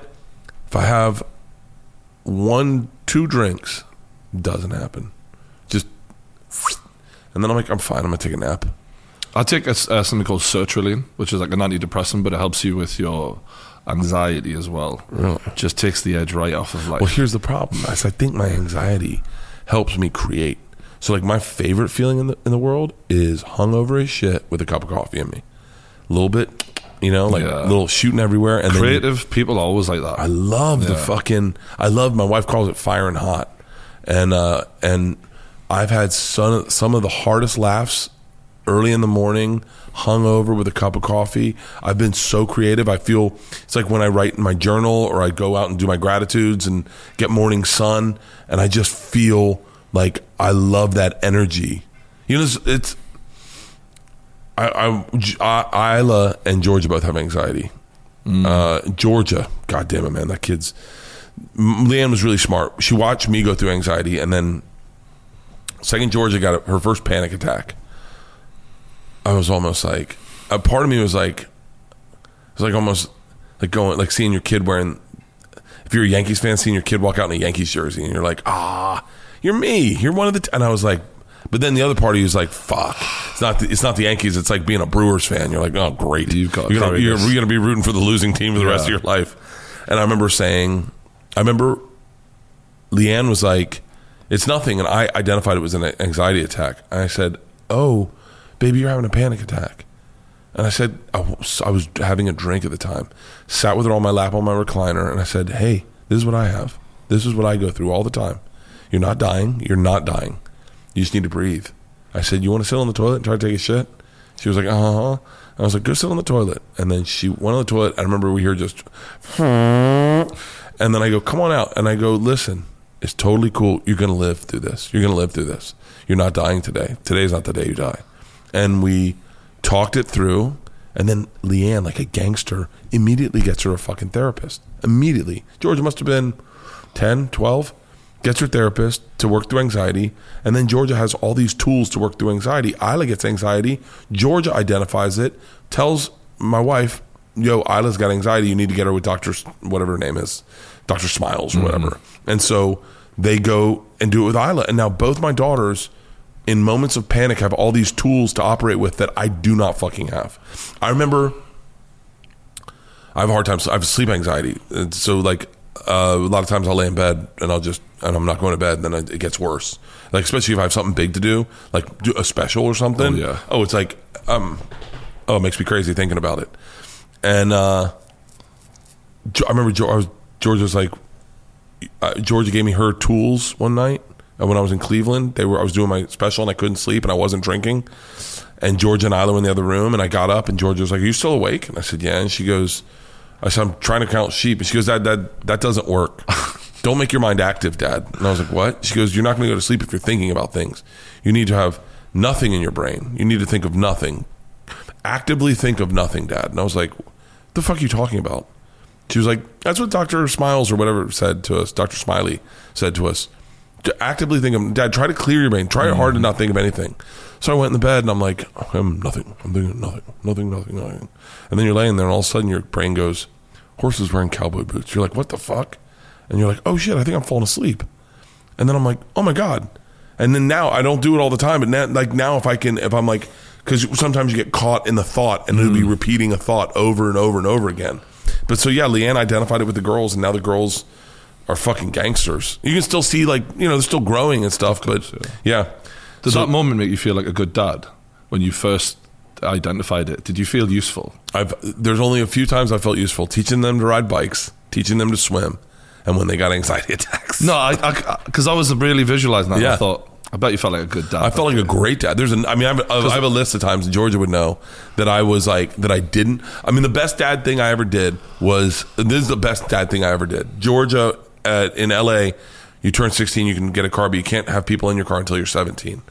So Leanne pulls up at a fucking light, and Georgia's next to her in her car with fucking 9 girls, and they're dancing in the car. Leanne sees it, waits, calls Georgia. They're at a light, calls Georgia. Georgia's like, everyone shut up. She's like, hello. And Leanne goes, look to your left. And Georgia looks and goes, and Leanne's like, I'll see you at home in 5 minutes. So she calls me, and I go, all right. And I realized in this moment, what I've been doing is what my dad did.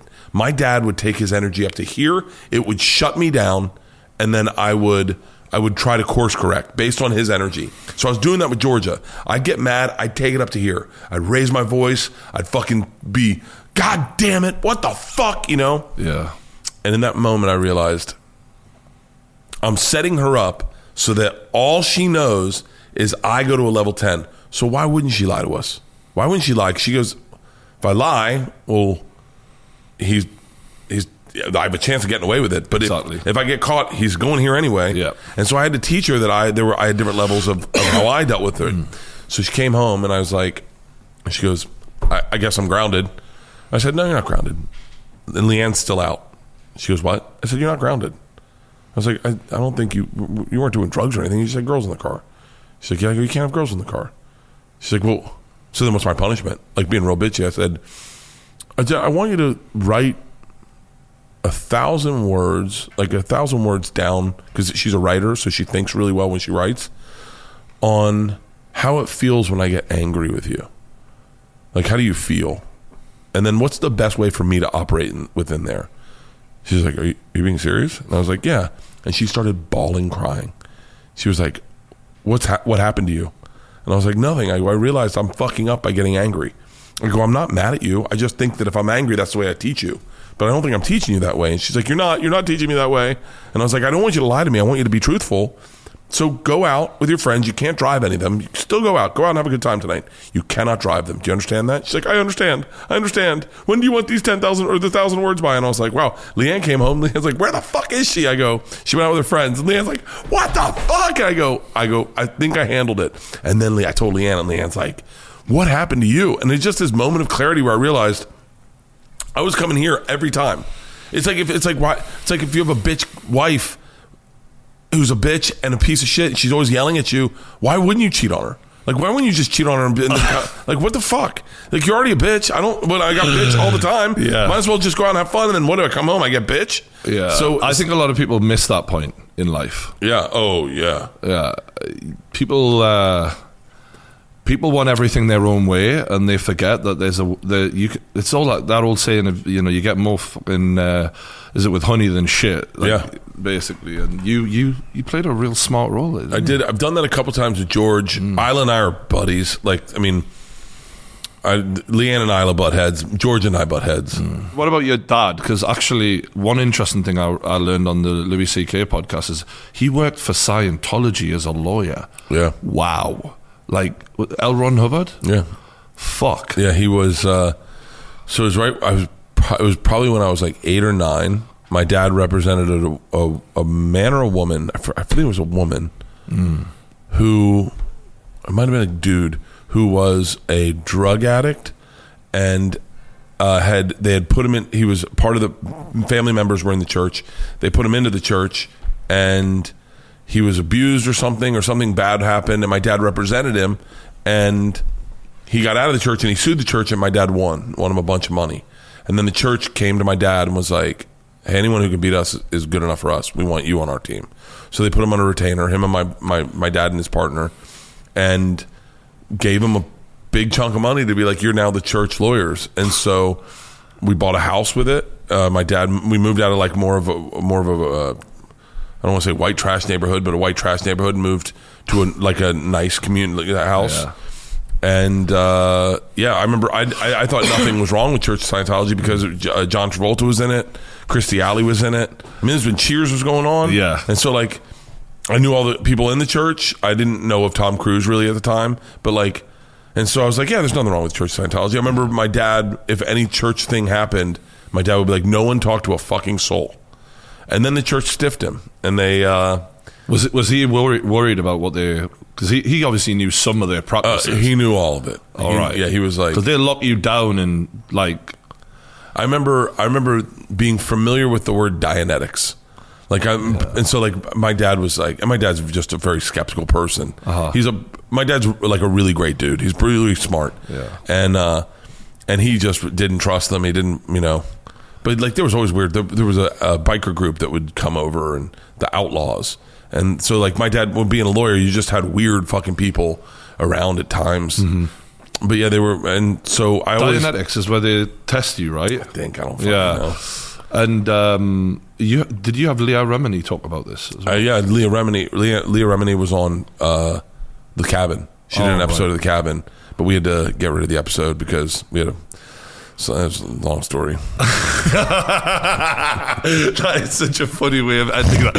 Yeah, it's a long story. It was a long story, but yeah, Leah Remini was on, and I was like, yeah, my dad was the lawyer for the church, and then I didn't realize, I was a really hot button topic. Oh yeah. She had a hell of a time. She had a fucking hell of a time. Yeah, because she was the one who spoke out early, and yeah, my wife went to an acting school that the church runs.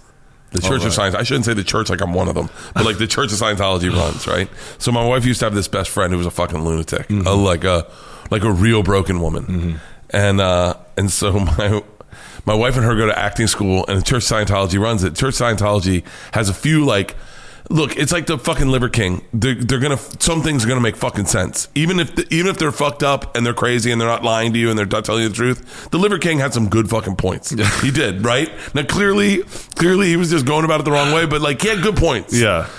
Still to this day, he has good points, and so you really bought in, huh? What? No, he was a nice guy, and like I love the idea of like there should be some kind of like ceremonial bloodletting for boys at a certain period where they have to like earn their fucking stripes. I think moving's great. I'm not going to sleep on a fucking mat on the floor. Yeah. Getting outside, cold exposed. I like all the things he said. It's just like obviously, whatever. He went about it the wrong way. The church is the same way. Church is the Liver King. They're the Liver King. They really are. Yeah. Look, they're not going to found. Not that many people are going to land on horse shit. And one of the things they had was like this, like one of the things they had in the church that I still think is a good idea is that you need to reward yourself when you do big things. You need to get yourself something nice and reward yourself so that you can commemorate that nice thing. And I was like, yes, because like if I do a special, I was like, I did a big tour, and I was like, I want to get a watch to remember this tour. So I bought a Submariner, $10,000. It was a nice fucking watch, and I was like, yeah. And every time I look at that watch, I think about that tour, and I go, how much I love that watch. One of the things they did was like this brutal honesty about like calling people out and holding people accountable. The church did it, and I remember she came back from acting class, and her friend was with her, and her friend's like, this is fucking ridiculous. They said I'm a whore and that I sleep with men to get power and that I try to use that power to threaten the men. And I'm like, she does all of this. And she's like, it's because this church Scientology is fucked up. And I was like, I think they're hitting it on the head. How long did they spend with you? Yeah. 10 minutes? Yeah. But I'm not like a religious guy. I'm a religious guy, but more like Catholic shit where it's just like rituals. So... Yeah, I seen you talk to Louis about that, about wishing that you had that level of faith, because you seem to be kind of, I don't know if we're all not wanting to die, but you particularly seem to be a bit more on edge about your own end. Yeah, because I'm hyper aware of, I have these periods of time, I don't know what it is, but like, I don't know if it's depression, but I don't know what it is, but I'm hyper aware of sadness. Like I can see sadness in people, and I'm.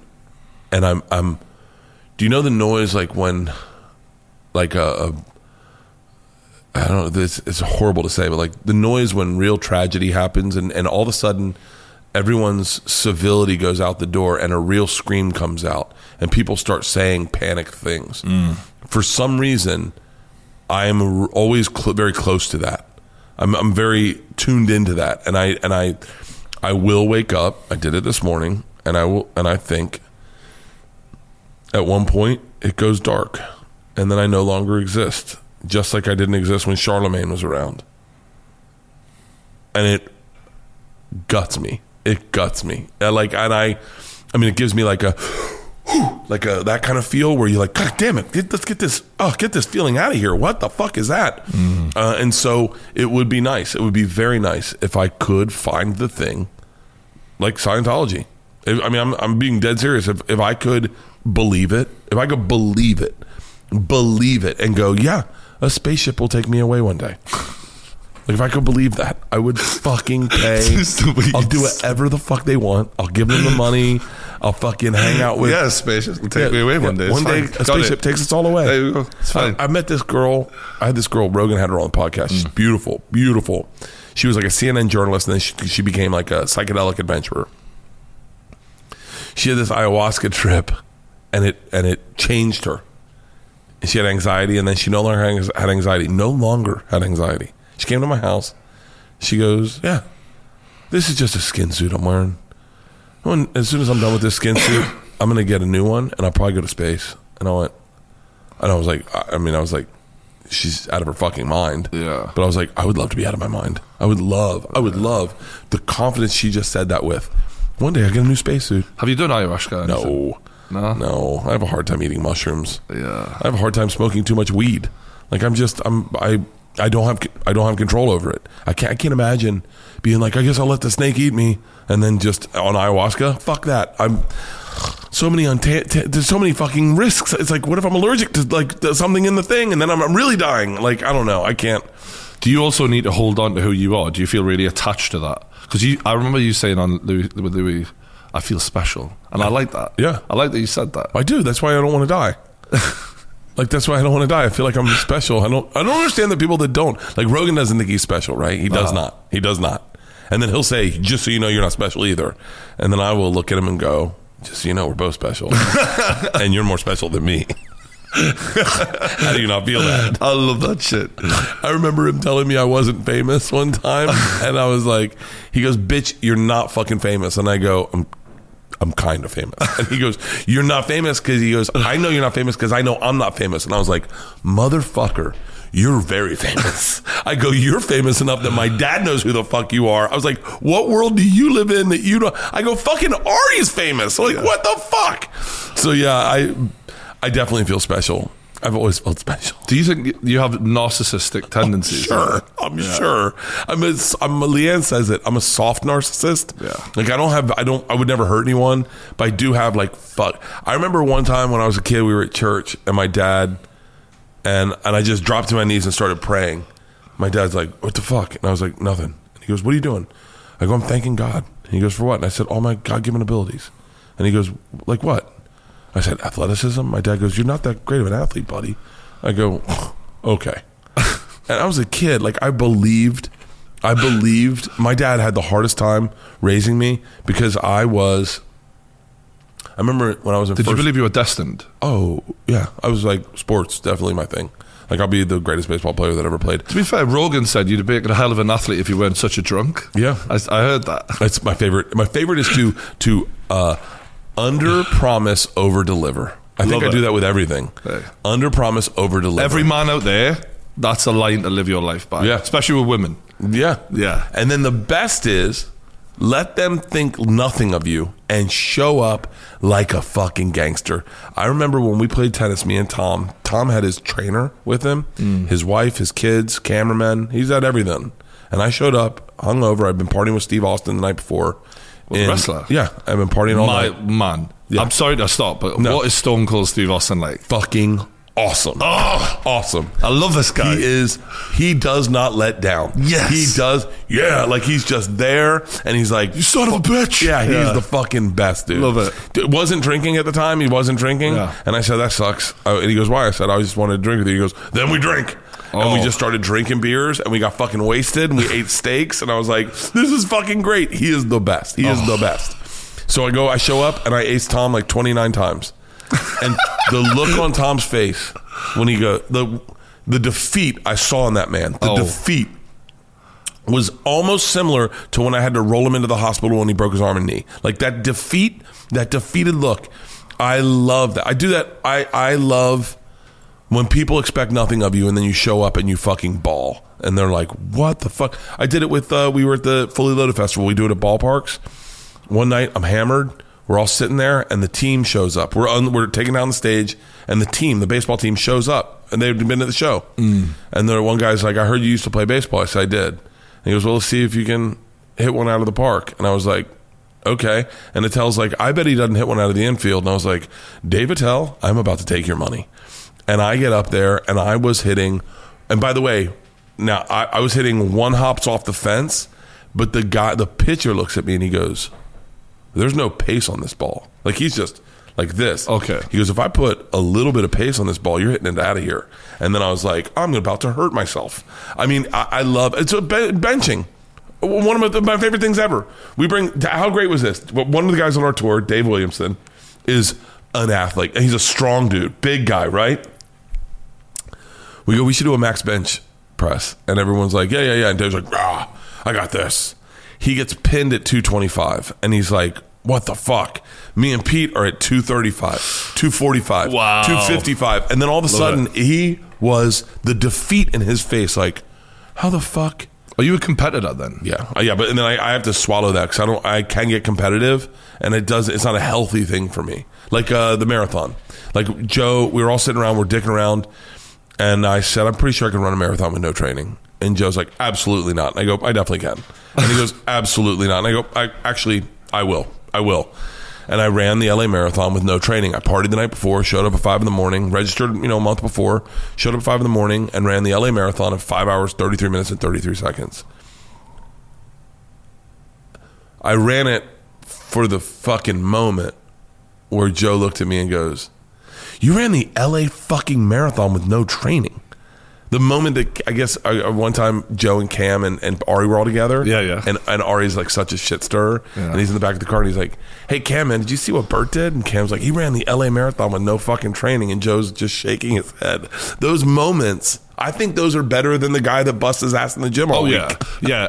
Turning up and like showing people that they never thought you could do that is such a good feeling. But when you talk about destiny, I'm thinking, you had your whole life feeling like you were special, but then when you don't end up feeling special, like in your late 20s, feel a bit of it's almost harder to go through that. Yeah. So when it all turned out well for you in the end, was that feeling like, man, I knew I was special?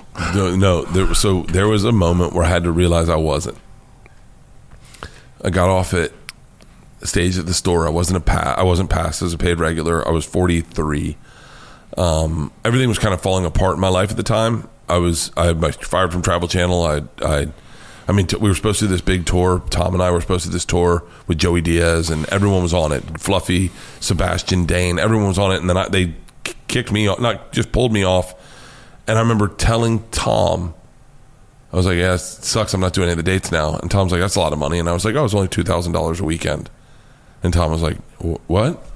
I was like, "Yeah, it's only $2,000 a weekend." He goes, "That's what you're getting paid?" And I go, "What are you getting paid?" And he goes, "I don't want to tell you." I was like, "Wait, what are you getting paid?" And he goes, "I'm getting paid $20,000 a show." And I went, and all of that, plus Leanne's redoing the house. I'm fired from Travel Channel. I put out my special on Showtime. No one watches it. I'm not a paid regular at the store. I'm coming off the store. I'm overweight. Tom's fat shaming me. I have no shirt on. I have a pair of dad jeans on. I don't have cool shoes on.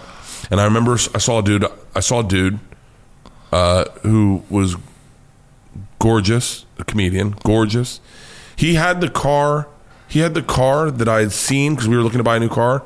It was the one that they had in the showroom. He had that car. The one in the showroom, the Audi, he had that car. And he had a girl with him who was one of the most beautiful women I've ever seen in my entire life, and he was ignoring her, standing outside his car texting, in clothes that looked like he was about to go to outer space. Like it was like fashion clothes.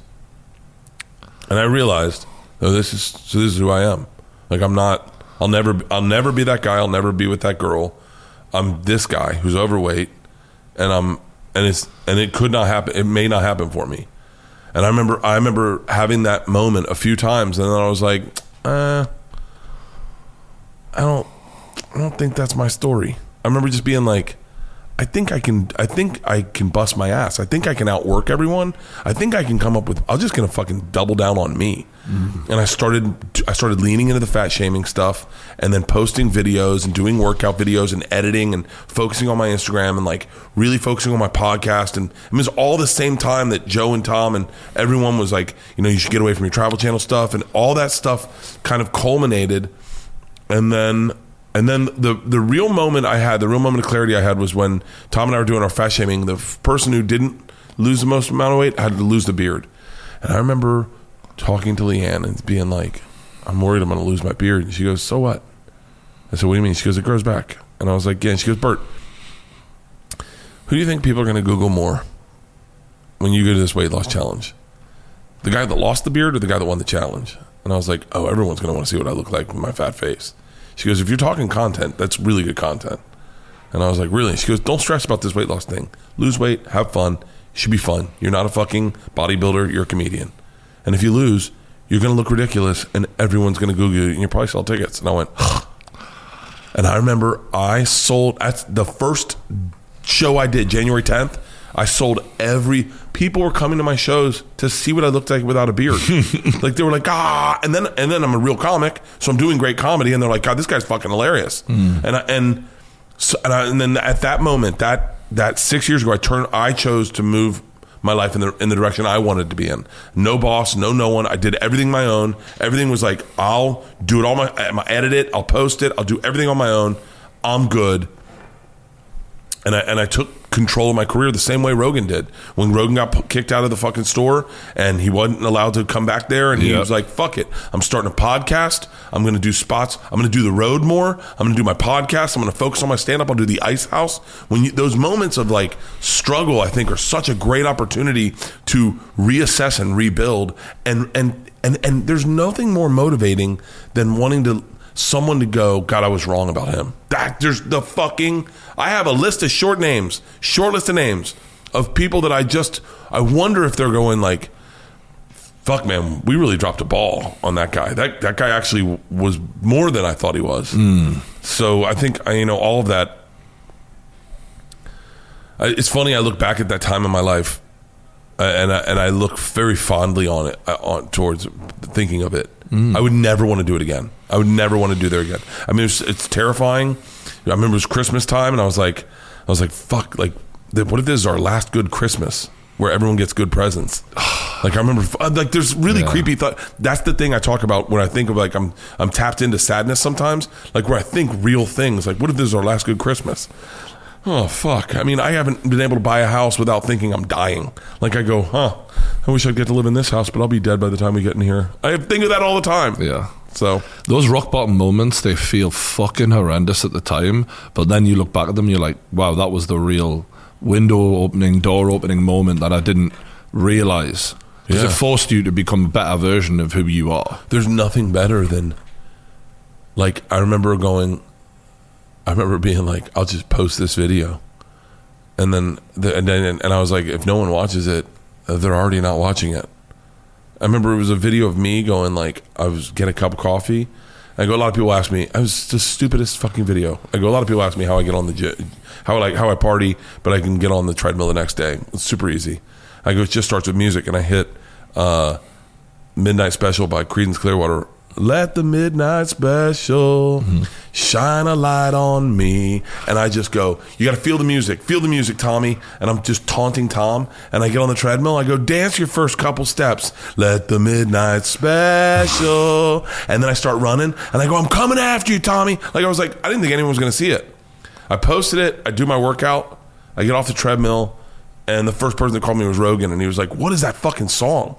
I go, the one I just posted. I go, Midnight Special. He goes, dude, I haven't listened to Creedence in forever. That's fucking awesome. And then I looked, and it had like 10,000 views in 30 minutes, which was big for me back then. And I was like, whoa. And then all of a sudden, it had 100,000 views. And then someone was like, hey, we want to add shows. And I was like, what? And then I just was like, oh, you can get paralyzed by overanalyzing things. Just fucking do it, post it. Who gives a fuck?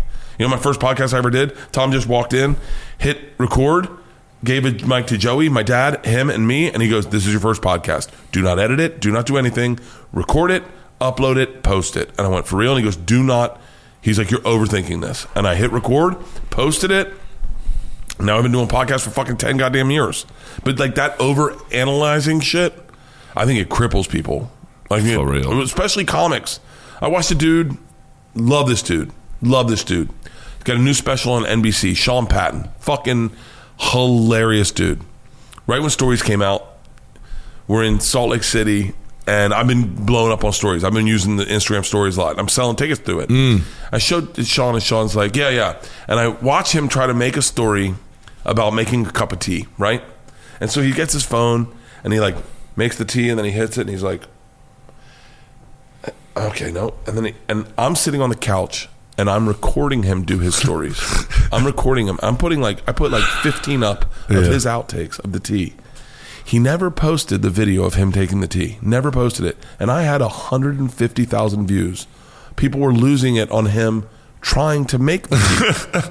And he never posted the video. And I was like, that's the thing. There you go. You can get caught up in so much of the bullshit that you just don't post anything.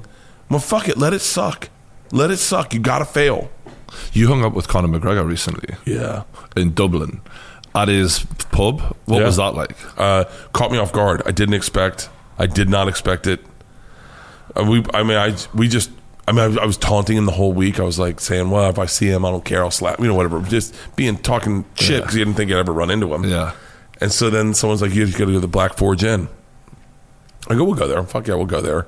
Take some pictures. I'll tag Conor McGregor. For me, it's about like just tag him and people are like, yeah, but it's fun. It's fun. So we show up, and the second we show up, everyone's kind of hustling around. And I was like, wow. And there's a Bentley in the front, and I'm like, oh fuck, someone's Bentley's here. And I'm like, I bet they park it out here every night so people think he's in here. That's what I thought. So we walk in. The manager grabs me, and he's like, come on, we got your table ready. And he's like, and I was like, oh, thank you so much. He goes, you want to meet the boss man tonight? And I was like, well, yeah. I don't want to say thank you to whoever. And he's like, because we can make it happen, but it's got to happen quick. Everyone get your cameras out. And I was like, wait, who are you talking about? He goes, Conor. And I said, what? And he goes, he's right there. He's at the table next to us. And I'm like, I'm like, it's fucking Conor McGregor. Conor McGregor's right there. Holy shit. And he's like, yeah, he wants to meet you, come on. I don't think Conor knew who I was, in all fairness. I don't think he knew who I was. I take that back, because he did tell me to tell Joe I said hi. All right, okay. And so he might have known who I was. I think they were aware that I had a lot of big Instagram following. And I think that was the thing. I don't know. Yeah. So Conor comes over and he's like, hey, fucking awesome. Delivers. I mean, what's up? Hey, come on, let's get a picture, huh? Hey, get the belt on the guy. And he gets the belt on me, and we do the fist thing. And then he's like, what are you doing in Ireland? And I'm like, I did the O3 Arena. And he goes, really? I said, yeah. He goes, sell it out? And I said, yeah. And he comes in close. He goes, me and you sold out the O3 Arena. And I said, immediately makes it about him. I love it. You two just trying to have a conversation would be fucking hilarious. He goes, me and you have sold out the. I go, we did. And then I was like, I'm taking my shirt off. And he goes, okay. And I rip my shirt off. I take another picture, and he's like, ah. And then he was the coolest fucking guy. And then I get up, I go to the bathroom, I start taking pictures with fans, and Conor sees, like, everyone's got their cameras out, and he's not gonna let them down. He comes down, we take pictures with a couple people, I do a video with them, and then I was like, I pulled him aside. I was like, dude, thank you. This is such a big. I go, you have no idea how much joy you gave me to watch you fight. It was so much fun. Yeah. It was like my treat when you'd fight, because I had someone to root for, and I had all your old school shirts. And he was just very generous. And then, his mom came up. She was like, can I get a picture with you? And I was like, fuck yeah. I think his name's Maggie McGregor. Yeah. And so took a picture with his mom, and we just had a fucking blast. And then had a great fucking steak. I had a great goddamn steak at that place. It looks nice, to be fair. Like, it was great. It was amazing. I was shocked there weren't more people. I don't know if they weren't letting people in, but it was like it was evenly filled, meaning like everyone was at a table. No one was crowding. No one was gawking. No one was taking pictures. It was like evenly filled. Did you try that? Like the Guinness? Proper 12? Yeah. No. I tried his stout. Yeah. I had his stout. I loved it. But I'm an easy sell. Like, if if you're sitting next to me, I'm an easy fucking sell. Yeah, he's going through a lot right now. He's got this woman who just jumped off of his fucking yacht last year and claimed that he attacked her. She's fucking jumped off his yacht, got picked up by the Red Cross, and then he's just been knocked over on his bike. I don't know if you've seen that as well on his Instagram. He was riding his bike. Some guy, blinded by the sunlight, drove straight through him, nearly fucking killed him. He is fucking jacked. Yeah, he looks bigger, for sure. Like, trust me when I say he is wide as fuck. He is wide. He is hard as a rock.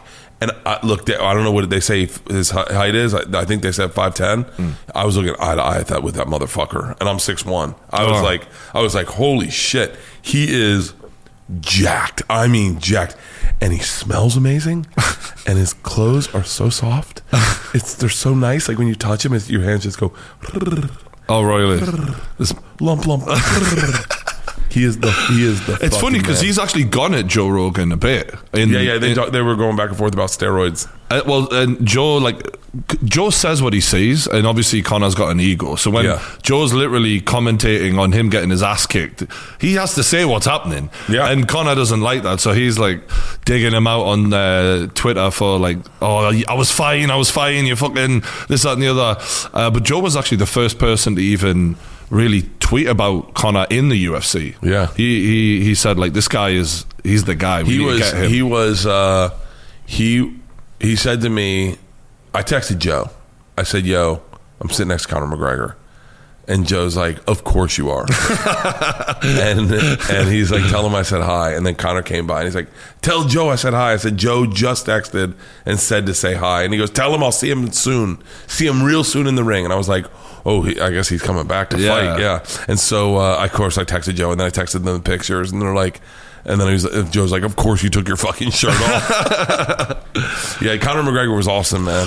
I think we're having to wrap it up now, so I'll ask you my last question. Shoot. Which is, we've talked a lot about you today, so it's a good one to end on. How would you like to be remembered?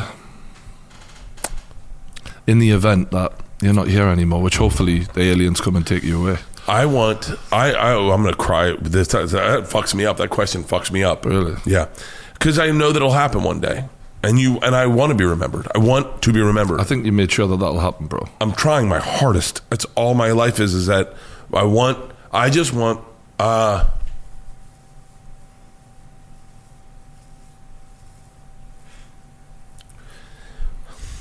am I fucking crying? It's all good, man. I just want people like when they're having a good time to go, oh man, I wish Bert was here. It's the silliest thing. But just like, go, he would have made this so much more fun. Like, that's it. Like, I don't need to cure anything or like fix anything. You're a good time. I just want people to be like, God, man, it would be great if Bert was here. Mate, you're the best time. It's the silliest thing. Don't want to be remembered. Fucking Nelson Mandela's like, what the fuck? You don't want to fucking fix it? I love it. And then people with hair lips in Brazil. You don't want to help those kids? I go, no. I just want people to go, Bert would have gotten us shots.